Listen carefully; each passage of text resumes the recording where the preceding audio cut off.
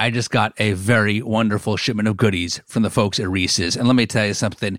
These people remain the absolute worldwide leaders in bringing together chocolate and peanut butter. Of course, we know the peanut butter cups remain transcendent. But have you tried the Reese's Sticks? They're wafers with peanut butter in between each wafer, all coated in chocolate. I mean, the combination of sweet chocolate and salty peanut butter just brings people joy, and the folks at Reese's do it better than anyone. So shop Reese's Peanut Butter Cups now at a store near you, found wherever candy is sold. Warning, this episode contains explicit language, and it begins with strong opinions about pretzels. I like a thin, crispy, or thinnish, crispy pretzel. I don't like the very flat pretzel chips. And I eat it in the manner of a lumber mill processing lumber. Yes, that's how I do. Right? Do you do like a bundle? Or you do one at a time? One at a time. Always one at a time. No, you got to get a few to no, maximize that's never crunch. going to happen. That's never going to happen.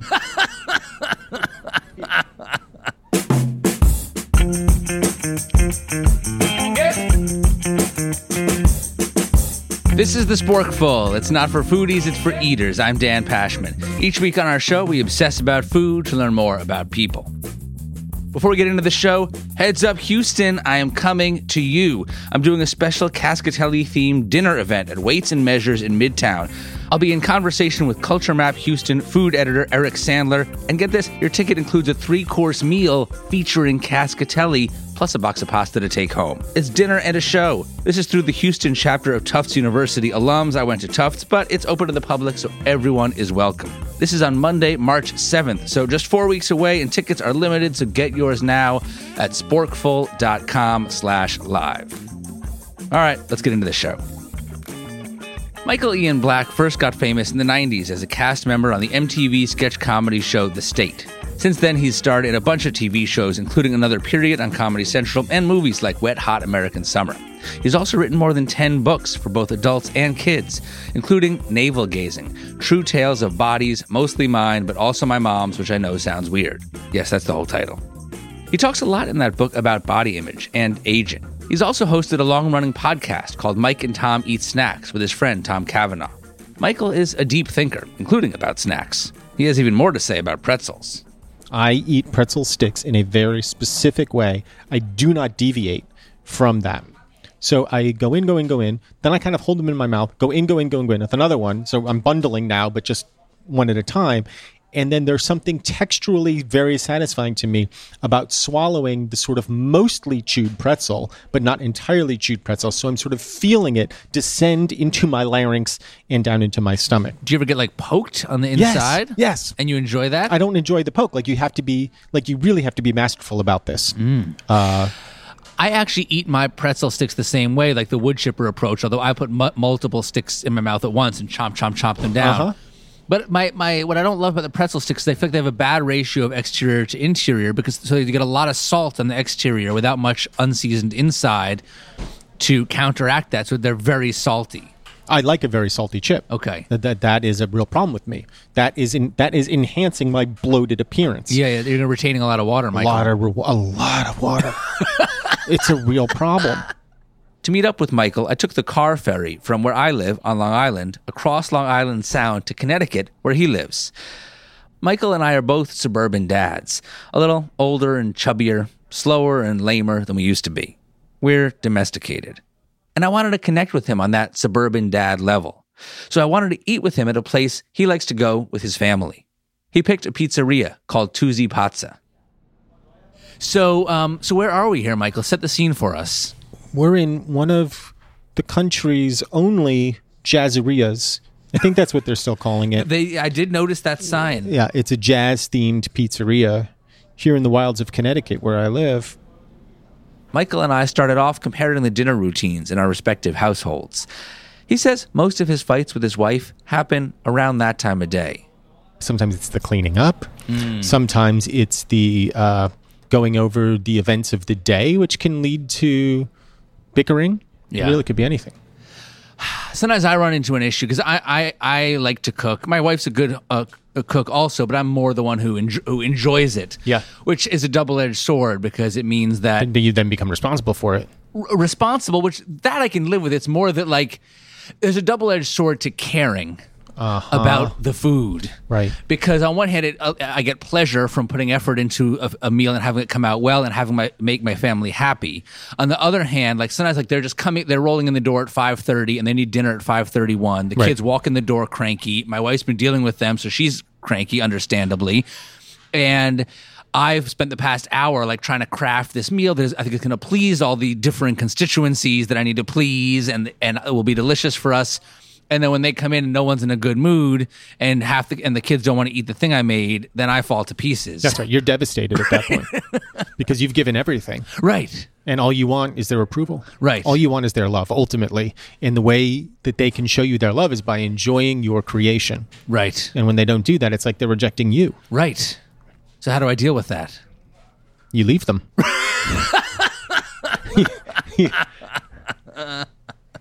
You say, I'm going out for a pack of cigarettes, and you don't come back. You say, instead of interviewing Michael Ian Black in New York City, where I am frequently, I'm going to choose to take a boat to Connecticut. That's right. I won't be back for weeks. Right. It's a rowboat to Connecticut. Your kids are teenagers now, right? 17 and 15. Who does more cooking in your house? Quantitatively, my wife. Qualitatively, me. Would she agree with that statement? Probably.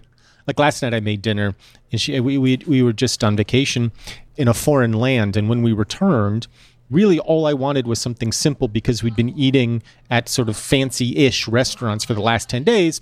So I just basically threw some chicken in the oven and some salad and some rice, and she was upset with me because I hadn't planned a sort of a more ambitious dinner.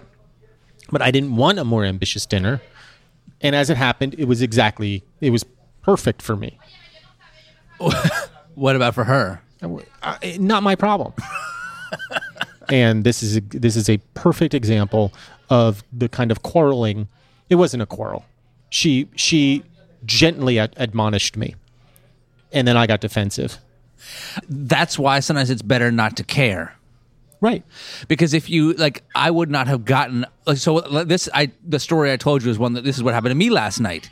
I cooked dinner, the kids came back, they were coming back late from camp, and they're always exhausted after a day at camp. And so never in a great mood, which puts whatever parents are with them not in a great mood, understandably. And I was emotionally invested in the meal I had prepared. And what did you make? Nothing super special, but my younger daughter has gotten pickier and pickier. How old is she? 5. And I really, she'll basically eat pasta, and I really took it upon myself, like I'm going to try to do something creative that's going to get her to eat a little something with some nutritional value. And we had leftovers from a barbecue from the weekend. Leftover corn and leftover grilled zucchini. So I said to myself, here's what I'm going to do. I'm going to make a big batch of pasta. I'm going to split it. I'll take half of it and add grilled zucchini and corn and some Parmesan cheese and olive oil and salt, and that'll be for my wife and me. I know she'll like that. I know I'll like that. My daughters won't want grilled zucchini in their pasta. But I didn't want to just give them pasta with cheese and sauce. So I took the corn, which my younger one has been eating a little bit of. I took it off the cob. Thank you for the... And I was like, I'm gonna have an elaborate game to get them really into this meal. I melted butter, and I said, you're going to get to paint your food. And I gave them a food brush, and I said, here's the butter. You can paint it on the corn in the bowl yourself. So it'll be interactive, and it will taste good also, and they'll eat some corn. But I was very worked up that this strategy was going to work. I put a lot of pressure on myself. And when they came in already cranky, and the younger one said, I don't want this, I got upset. And then my wife, Janie, was just like, I'm just going to go sit in the living room because no one at this table is in a good mood right now.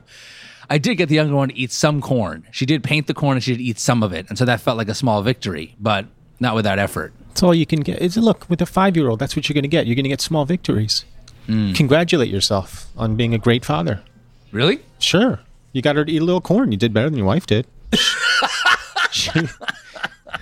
She removed herself entirely from the situation.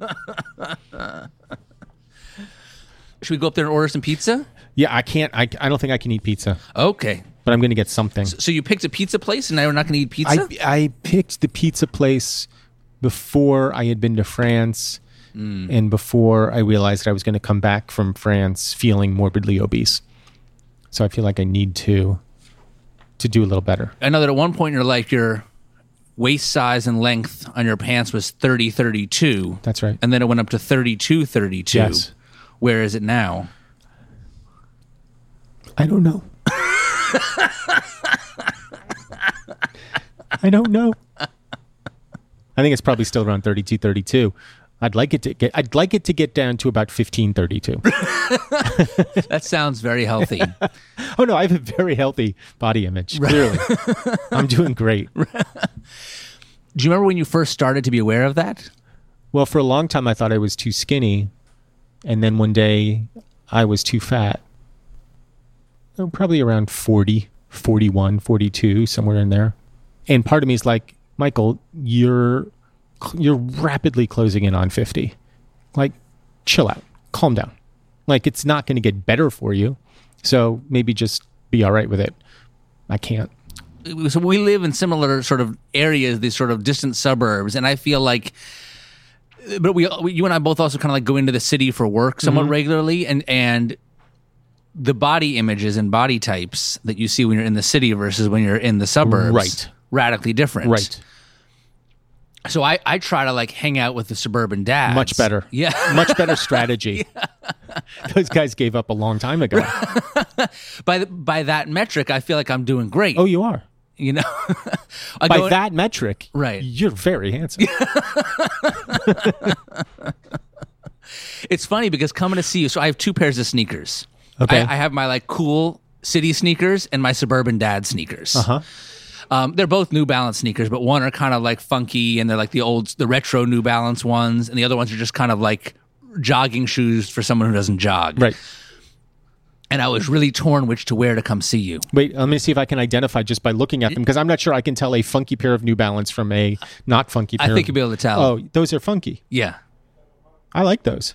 Blue suede sneakers with yellow netting atop it, and then where the laces are, it's a kind of a sky blue, orange tongue, red laces. Now that sounds like a riot of colors, I know, but when viewed all together, somehow, inexplicably, it works. Thank you. But then I was on the boat to come here, and I thought to myself, why am I putting on airs for Michael? Well, the rest of you doesn't look that great. I mean, the FUV T-shirt, I'm not blown away by. I mean, it's all right.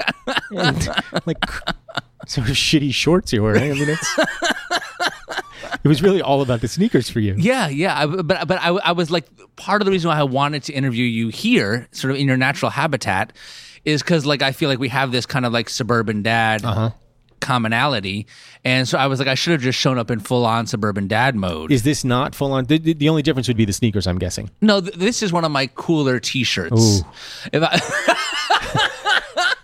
Wait, we have to order because now I'm really hungry. Yes. Okay, let's order. Now I like the pizzas here. I do really like the pizzas, and you'll see that they're jazz themed, a lot of them. So you've got like the David S. Ware. That was a jazz musician. The only reason I know that is because it's on the menu, and so I'm just assuming. And I've gotten that one before. It's escarole, white beans, garlic sausage, Parmesan, and chili oil over a light tomato sauce. That sounds really good. It is really good.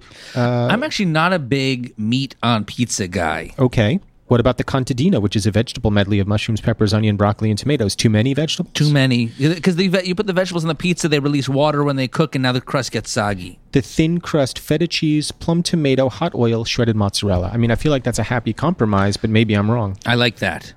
I'm probably going to get a salad of some sort.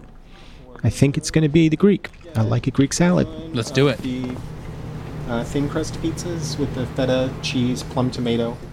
Michael's decision to get salad and his concern for his waistline got me thinking about masculinity. It's something Michael has also thought about a lot over the last few years. Back in 2018, after a string of school shootings committed by boys or men, he wrote an op-ed in the New York Times called "The Boys Are Not All Right." Michael wrote that it's not socially acceptable for men and boys to talk about emotion and vulnerability. And as a result, he says, quote, "Too many boys are trapped in the same suffocating, outdated model of masculinity, where manhood is measured in strength, where there's no way to be vulnerable without being emasculated, where manliness is about having power over others. In 2020, he wrote a book on similar themes called A Better Man, a mostly serious letter to my son. Michael writes about everything from his complicated relationship with his own father to the nuances of ordering coffee versus tea as it relates to manliness. He also talks about the rituals and posturing of traditional masculinity and writes, quote, "Manhood, or at least my manhood, is quiet and simple and straightforward." I was curious to hear how his approach to manhood relates to food. So I ordered pizza, but I don't like meat on my pizza. Uh-huh. You ordered a salad. Right. And it's interesting to me that there's this idea that, like, meat is masculine. Eating a lot of meat makes you more manly. Yep. So when you go into a restaurant and order a salad for your meal, like, is that something that's going through your mind? Like, how do you feel about that? So one of the things that I have discovered is that masculinity is more or less, and I would say more, a language more than anything else. And the language is designed to sort out men by social status. And so every single thing that you do as a guy can be put on this scale of masculinity. So you can rank any food, as absurd as this is, by how masculine it is. So you could say, so you're talking about meat. Yes, meat, for whatever reason, and we could talk about the reasons, is more masculine than vegetables. Do you remember the first time you ordered a salad for your meal and felt okay about it? No. In my early 20s, when I was living in New York by myself, there was a Greek diner across the street from my apartment building. Every now and again, when I felt like I just needed to replenish my body in some capacity, I would get the Greek salad, which is what I got today. And the Greek salad with chicken can be a very masculine salad. It's a kind of rustic salad. It's got a lot of ingredients. Especially there's grill marks on the chicken. Exactly. And so I never felt particular. Actually, I shouldn't say that. Now that, I mean, I haven't thought about this before, but I guess maybe I did at times feel like, oh, geez, I'm ordering a salad here at this diner. Yeah, I think I did have a kind of consciousness about it. So would you, especially when you were a little younger, would you have been less likely to order a salad if you were out with other guys? Probably. I probably would have been, yeah. I have a friend who had this exact thing. He's just a guy, just good guy, regular guy. And he was with a dude, a friend of his. They went out to lunch or something, and he ordered a salad. And the friend said something like, "You want a purse with that?" And my friend is like, "Are you serious? Like, are we really still going through this kind of like dumb, ritualistic flexing of our masculinity over the fact that I just want some greens?" On one hand, it's sort of like, oh, he's just making a dumb joke. On the other hand, yes, but it's so representative of something so destructive.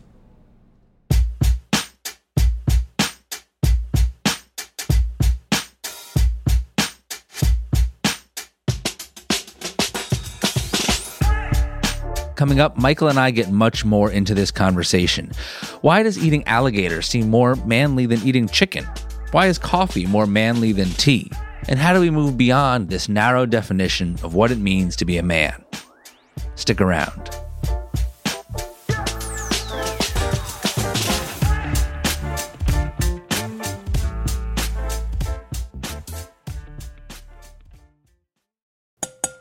Hope you're hungry, because it's time for some ads. In the Pashman household, we're already big fans of Tillamook shredded cheese. In fact, I used it in developing many recipes in my cookbook. And now I'm getting into their ice cream.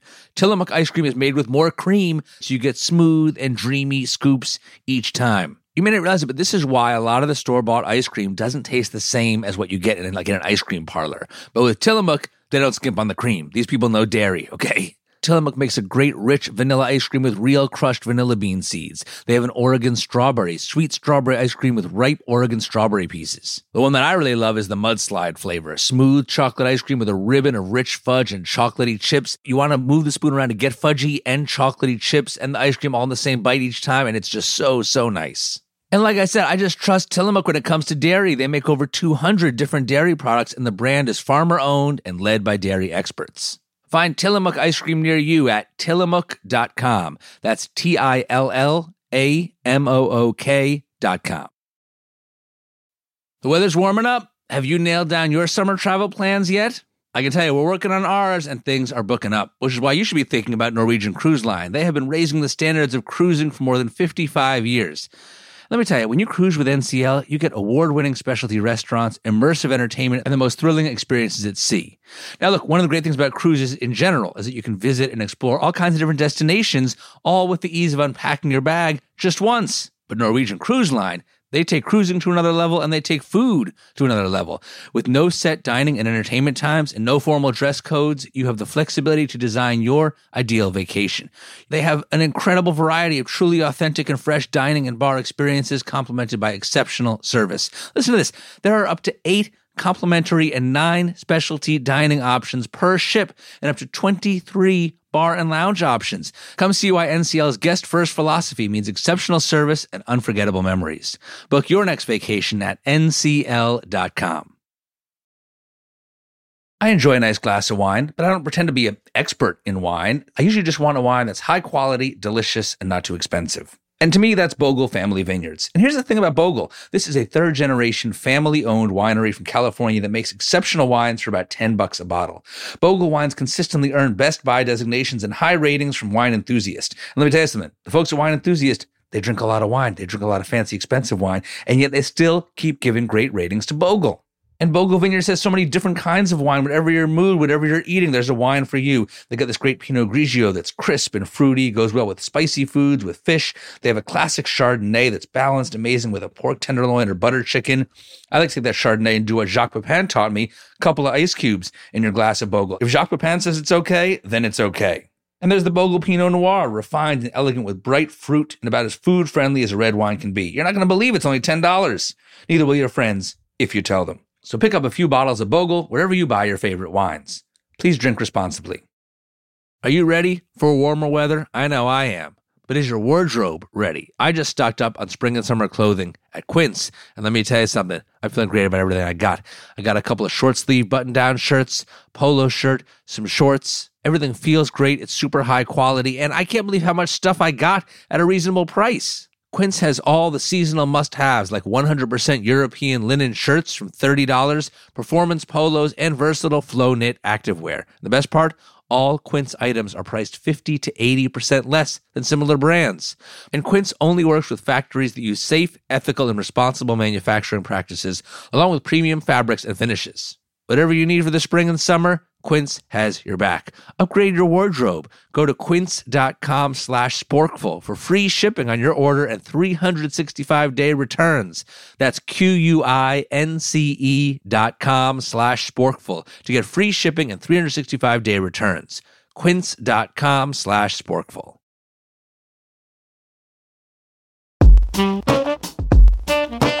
Welcome back to The Sporkful. I'm Dan Pashman. Coming up next week on the show, we have a pasta update. It is part 8 of Mission Impossible, and we have some big news to share, something I've kept secret for nearly a year. And just a heads up, that episode will drop next Tuesday instead of Monday. Don't miss it.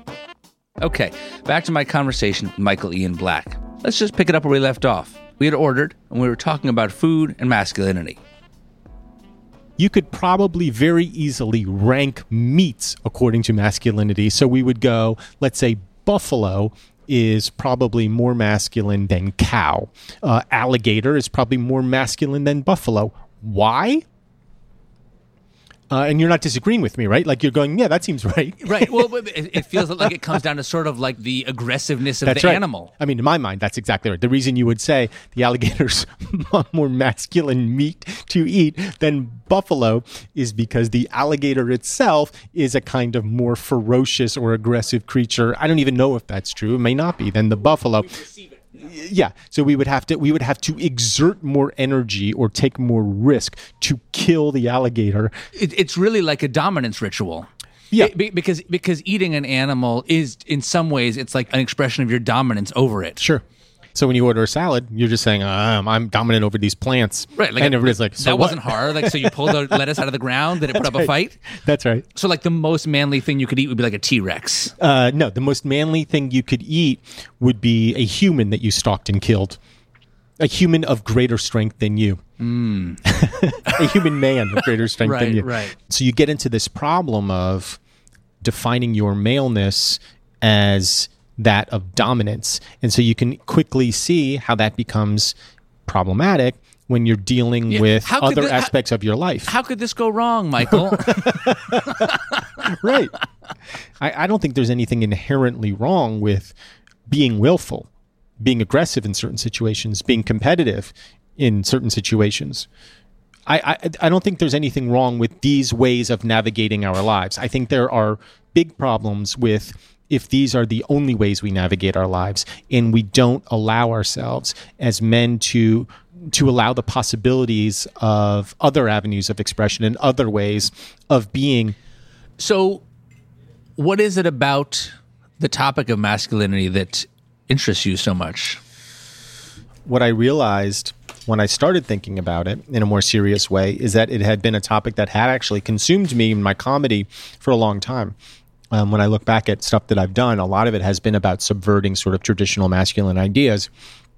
And I think a lot of that has to do with growing up feeling kind of out of place with the way I was supposed to represent myself as a guy. I feel like a lot of guys feel like this.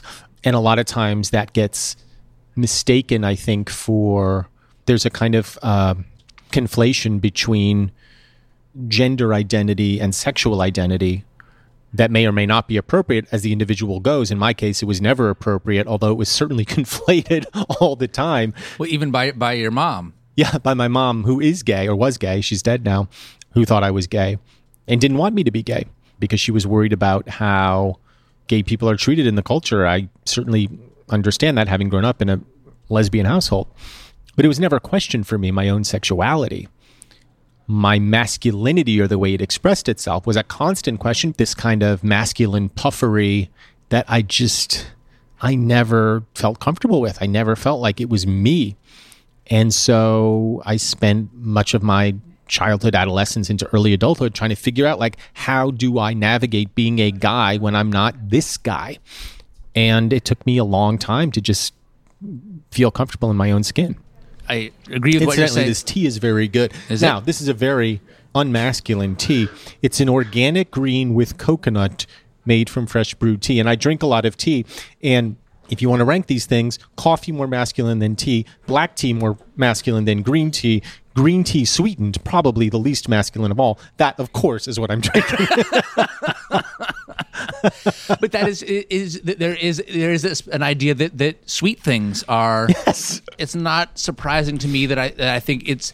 I mean, restaurant kitchens are notoriously sort of aggressive male spaces. But if there has traditionally been a place for women in male-dominated kitchens, it is more often the dessert. The pastry chefs are more often women. The people cooking the steaks, not so much. Mm-hmm.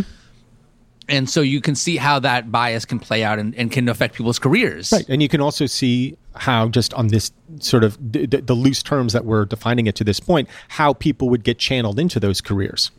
And less men are more likely to go into that because of the bias against sweetness.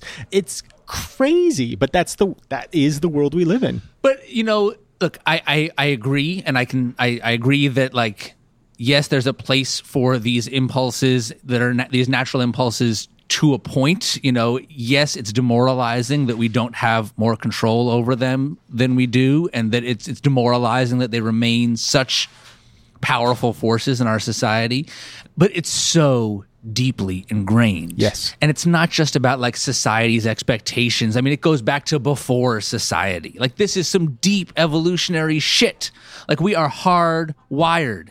And it makes perfect sense from an evolutionary perspective that the men who are the most aggressive, the most eager to assert dominance over others, would be the ones who would, and this is not a good thing, but, like, it's most likely to repopulate or continue to populate the earth. Right, exactly. So it would make sense that over millennia that men would become more and more aggressive. Right. We have these impulses that we were talking about, these impulses of aggression and competitiveness and whatever, that we give sort of free rein to, or freer rein to. But we also, as men, have impulses of empathy, vulnerability, love, that we suppress. And because they're not considered manly. Exactly. And so when everything that you're doing in the language of masculinity ranks you on a scale of least masculine to more masculine, and where you fall on that scale determines a lot about your social standing in the world. And you see that the sort of more aggressive, hyper-competitive, whatever people are rewarded in terms of being viewed as more masculine, it only follows that you would then suppress those things because you're worried about your own social standing. And it becomes self-reinforcing. Oh, wow. Thank you very much. That's a beautiful looking Greek salad right there, Michael. Yes, I was just presented with my salad, and my gosh, tremendous. Thank you. You're welcome. Now, traditionally, like a diner Greek salad would be mixed together. This is sort of segregated. So I've got all my feta on one side, followed by my red onion, carrot. It's almost like there's a pile of lettuce and then there's stripes of ingredients. There's a stripe of cheese, a stripe of carrot. Gorgeous. And this is a gorgeous looking pizza. This pizza has got big cubes of feta and also the shredded mozz. This is basically just like a giant, it's like a dough disc covered with a lot of cheese and a lot of spicy oil. That's right. And a little bit of tomato sauce. It smells very good. The crust is very nice. It's got a nice light crisp to it. It's not doughy. They do a nice job at Tuesday Pizza. Yeah. The first half of each slice is the crust really got soggy. Yeah. But I think that's more... That's the thin crust. That's the problem with the thin crust. You're taking that risk. Well, I would suggest that maybe it's a fault with the recipe. Not the... I think it's a great crust, but it just can't stand up to this much liquid. I think they should cut out the fresh mozzarella and just do like feta, tomatoes, chili oil. A lot of oil has been released, and so it's very flimsy. I think I'm going to go fork and knife here. I think there's actually a masculinity bias even with pizza. Absolutely. I think that there's something with like that it's somehow considered more effeminate to use a fork and knife. Of course. That's like a sign of weakness. You can rank every aspect of every single fucking thing by what's more masculine or less masculine. I'm looking at the pizza. I would say feta cheese, for whatever reason, is slightly less masculine than mozzarella cheese. Why? I don't fucking know, but I feel like that's right. Right. Yeah. Well, partly because I think there's just an idea that it's like fancier. Yes. You know, but eating with your hands is perceived as more masculine. Far more, like, because it's more primal. Right. Basically, like anything that's more caveman-like is considered more masculine. Right. Anything that's a little more continental or European. Right. Or like evolved. Right. is considered weak and effeminate. Mm-hmm. I feel like the title of this episode is going to be Michael Ian Black is a man who eats salads. Yeah. I eat a lot of salad now. Yeah. Because of my deep body issues, which are entirely related to issues around masculinity. How so? When I was young, I'm no longer.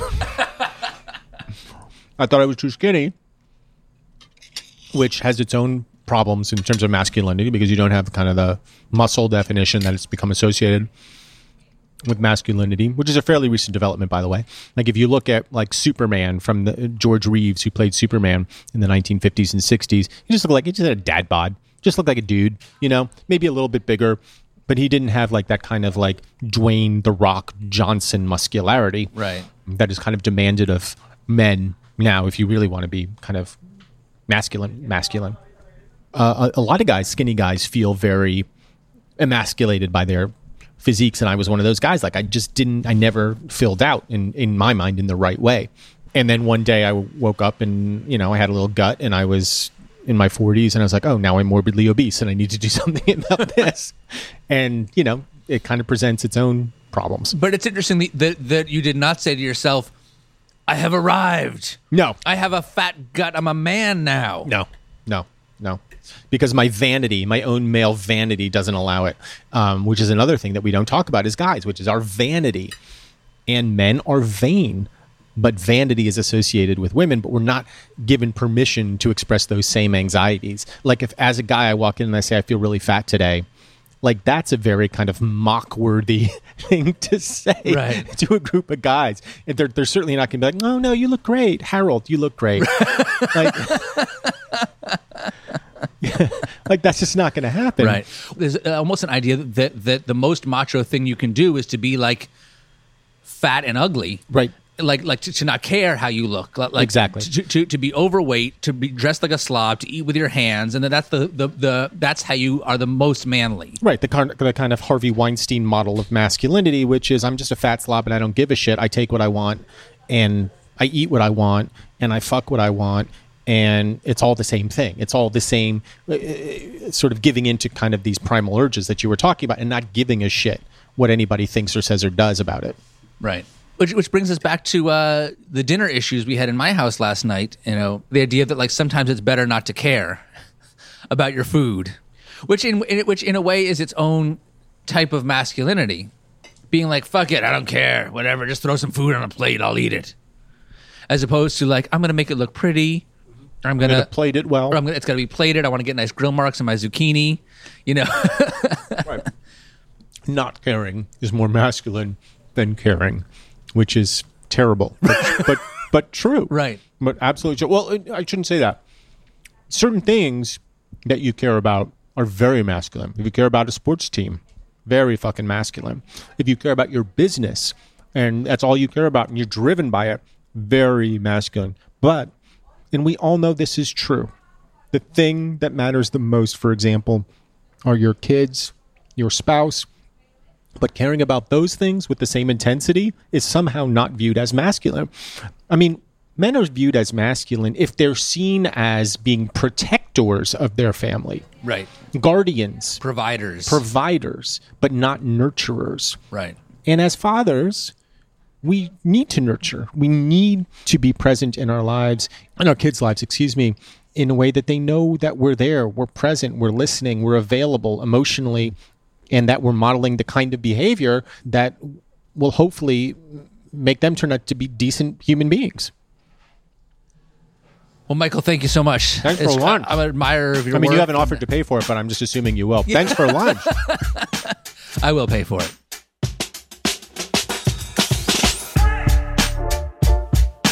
That's comedian and actor Michael Ian Black. If you want to listen to more podcast episodes with Michael, check out his show, Obscure. In it, he reads a novel in its entirety. This season, it's Wuthering Heights, and he comments as he goes.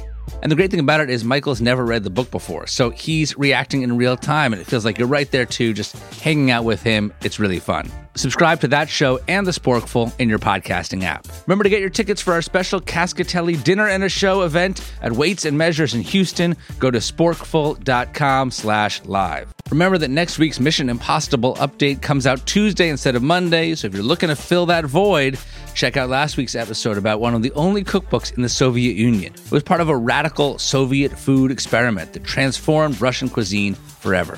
That one's up now. Check it out. This episode was originally produced by me, along with Ann Sani and Aviva de Kornfeld. We had editing help from Rob McGinley-Myers, and Dan DeZula mixed the episode. This update was produced by Johanna Mayer and mixed by Jared O'Connell. Our team also includes Emma Morgenstern, Andres O'Hara, and Tracy Samuelson. Music help from Black Label Music. The Sporkful is a production of Stitcher. Our executive producers are Peter Clowney and Daisy Rosario. Until next time, I'm Dan Pashman. And we're the Fries from Abilene, Kansas. reminding you to eat more, Eat better. and Eat more better.